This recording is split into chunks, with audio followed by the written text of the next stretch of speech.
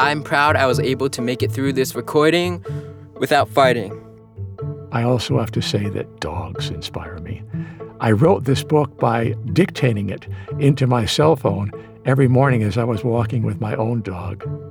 I don't think there was anything I didn't know how to pronounce because it was written for preschoolers.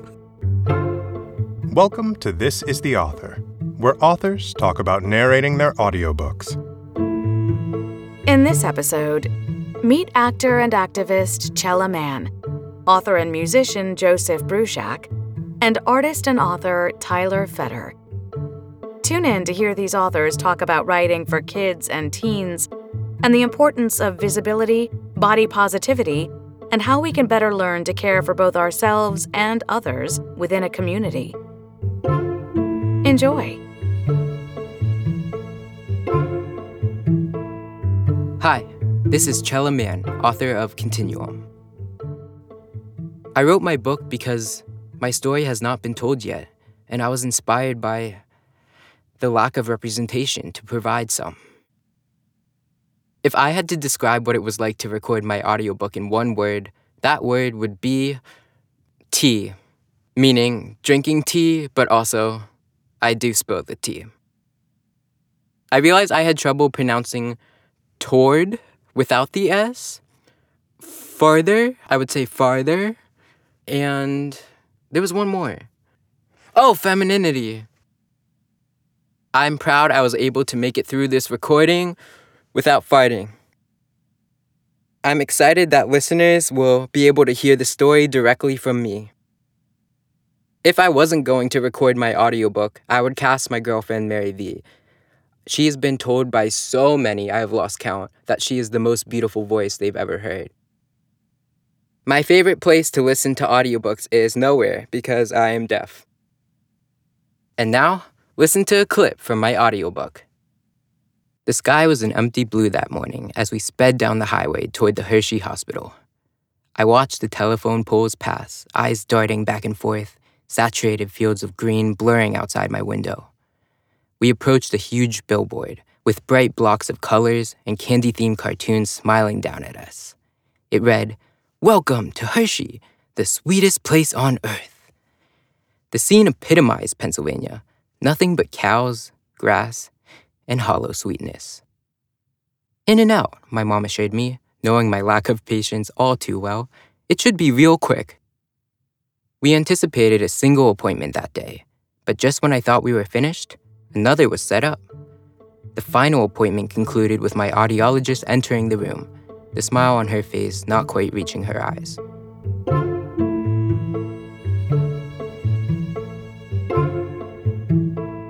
Hi, this is Joseph Bruchac, author of Res Dogs.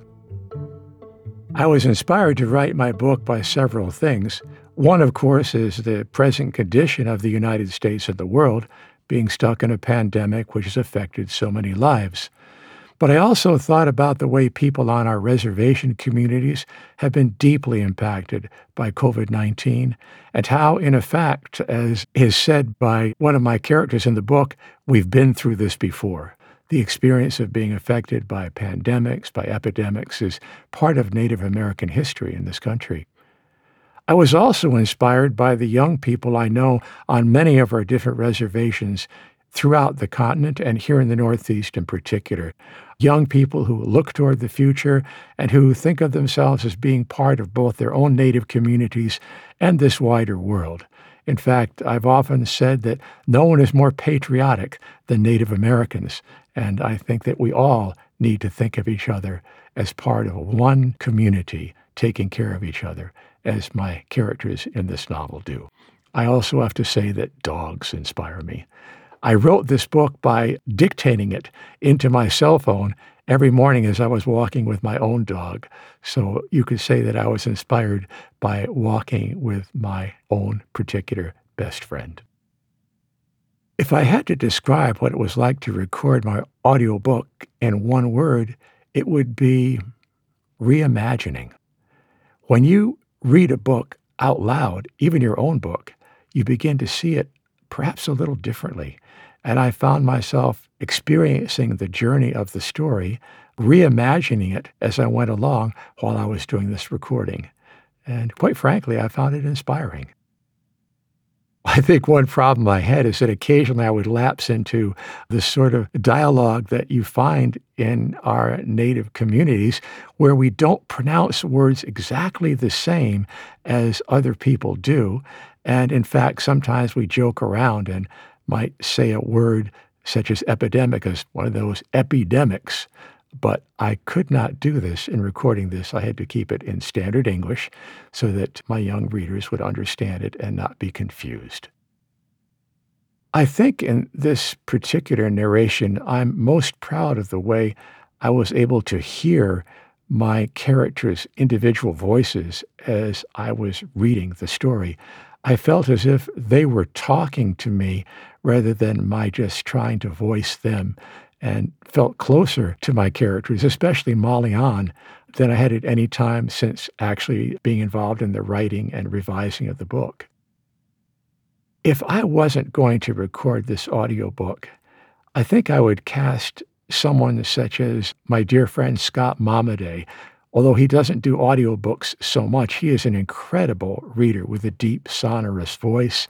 He actually won the Pulitzer Prize for his novel Housemaid of Dawn, and he is in many ways a Native American writer who inspired many of us who are younger than him to become writers ourselves.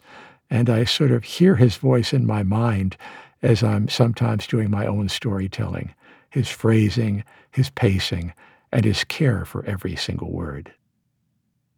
My favorite place to listen to audiobooks or to stories being told other than someone who's telling it live is in my car. I find that when I'm in my car and driving, I'm sort of in a little space away from the rest of the world, and I can concentrate on the story being told to me, although not too much. I don't want to get into a traffic accident. As far as reading goes, though, I read every place. All over my house, you'll find books in every room with bookmarks in them, and I will sometimes sit down in this chair or that chair and pick up the book next to it and start to read. And now, listen to a clip from my audiobook. When Molly Ann woke up and looked out her window, the dog was there, just as she had dreamed it would be. It was lying on the driveway halfway between their small house and the road. It wasn't sleeping. Its head was up, its ears erect, its paws in front of it, as if on guard. As Molly Ann watched, the dog turned its head to look right at her, as if it knew her, as if it had known her for a long, long time. "Balsam," she said. "Kwai kwai, ni don pa. Hello, hello, my friend." The big dog nodded and then turned back to continue watching the road.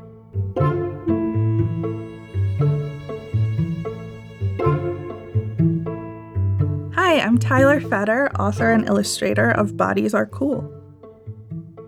I was inspired to write this book because I think little kids have such a pure view of bodies and they just get excited by the differences between people. And it's only as they get older that they start all wanting to be the same and the same very specific body type.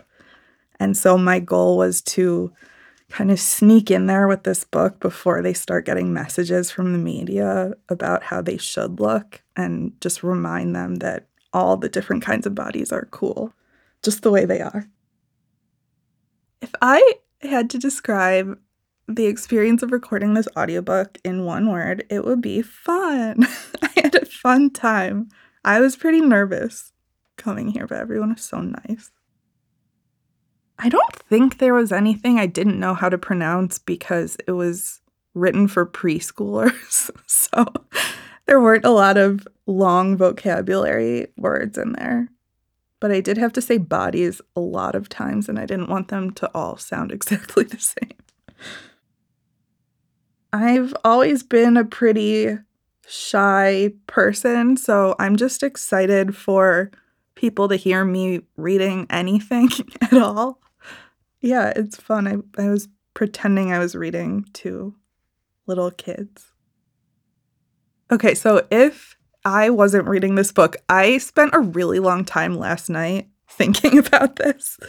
And I think the perfect person to read it would be Lizzo, because she is so body positive already. I think she could really channel that energy into it. And I feel like she could just like turn it into a song. Like the book is already kind of rhymey and sing-songy, and I just feel like if she did it with her flute and everything, it would be amazing.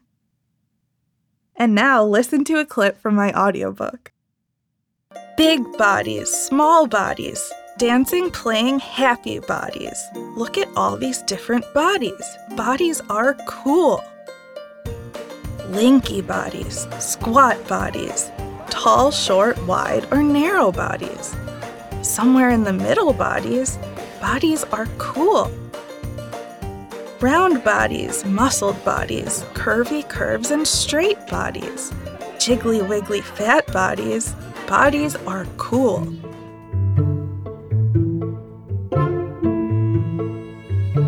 This is the Author is a production of Penguin Random House Audio.